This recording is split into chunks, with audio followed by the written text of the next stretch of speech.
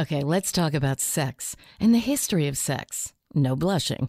Did you know Corn Flakes were invented to discourage lustful thoughts? I'm Patty Steele.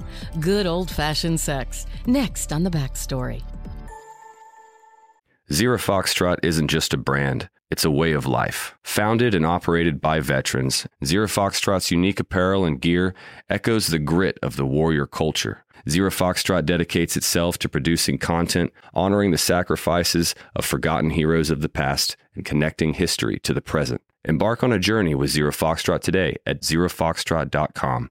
It's not merely our products, it's about the ethos that we embody. Rugged, resilient, and timeless. Are you looking for the perfect move-in ready home this spring season? Now's the time to buy at Fisher Homes. For a limited time only, enjoy below-market interest rates starting at 5.375% APR, 6.139% APR. With these exclusive lower rates, you can save hundreds on a move-in ready home and start enjoying the benefits of homeownership even faster. Schedule your personal tour with one of our new home specialists at FisherHomes.com and make this spring the season you find your perfect home sweet home. Financing provided by Victory Mortgage, LLC, NMLS 461249, Equal Housing Lender. We're back with The Backstory. Sex. Why have we always been so freaked out about it? Have you always thought that sex in the past was like totally taboo?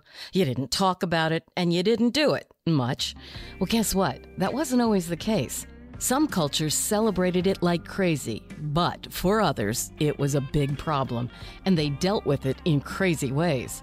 In the 1800s, for instance, there was an intense suspicion that sex, self-pleasure, and even sexual thoughts would not only pollute your mind and your morals, but also make you physically sick, maybe even kill you. You didn't think about it, and you didn't do it, except to procreate, at least if you were a decent sort.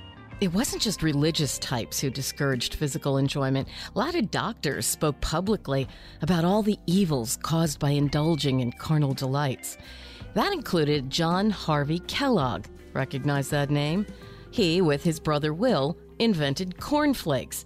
He was so against masturbation and sex that he always slept in a separate room from his wife, despite having 8 children with her.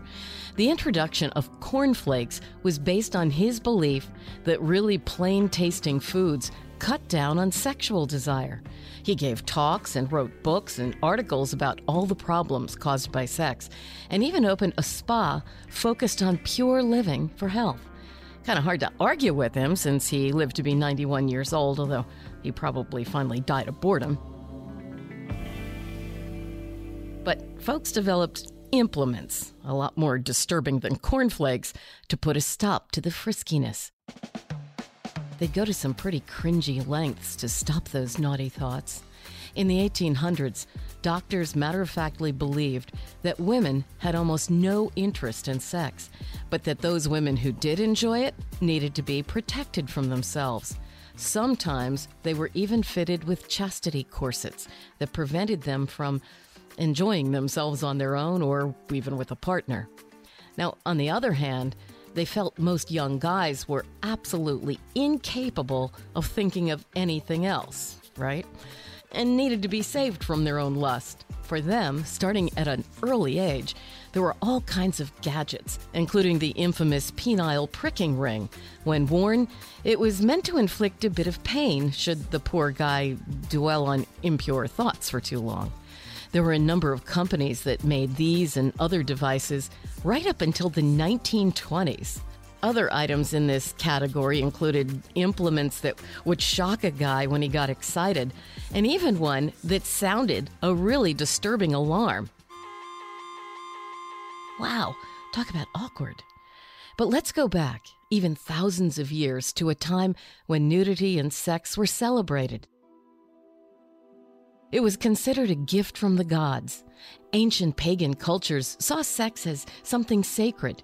That's why you can see drawings and sculpture that looks insanely graphic from Greece, Rome, Egypt, China, Japan, and a lot of other places. Now think about it.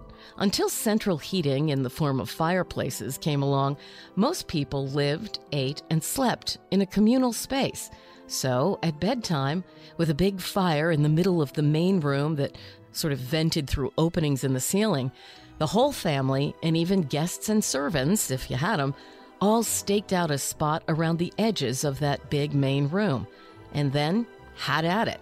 I mean, sex was a normal part of life that everybody saw and took for granted from a young age.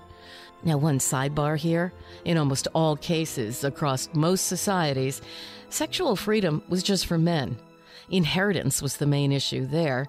That was because there was the realization that if you weren't sure who your kid's real father was, you might leave your worldly goods to the wrong people. So women were supposed to be true to their husbands, and that's where the fidelity stopped. But things changed, believe it or not, with the invention of the chimney. That's when houses began to have an upstairs with individual fireplaces in private rooms. That simple invention caused a major cultural shift that historians say basically saw the invention of privacy. No more communal living. That behind closed doors element made sex look like something to hide, and that led to centuries of censure. So when was the next sea change when it came to our views on sex? It wasn't until the craziness of the 1920s, what with the dawn of women's liberation, as well as in-your-face movie romance, that sex became more intriguing and less shameful. And of course, it really flowered in the late 60s and beyond, thanks in part to the birth control pill. So, question is sex shameful, or is it a celebration of life? Well, it seems the answer is really just a reflection of whatever time you live in.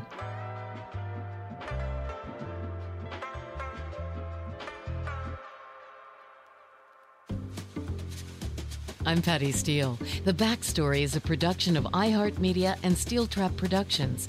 Our producer is Doug Fraser. Our executive producer is Steve Goldstein of Amplify Media. We're out with new episodes twice a week. Thanks for listening to The Backstory, the pieces of history you didn't know you needed to know.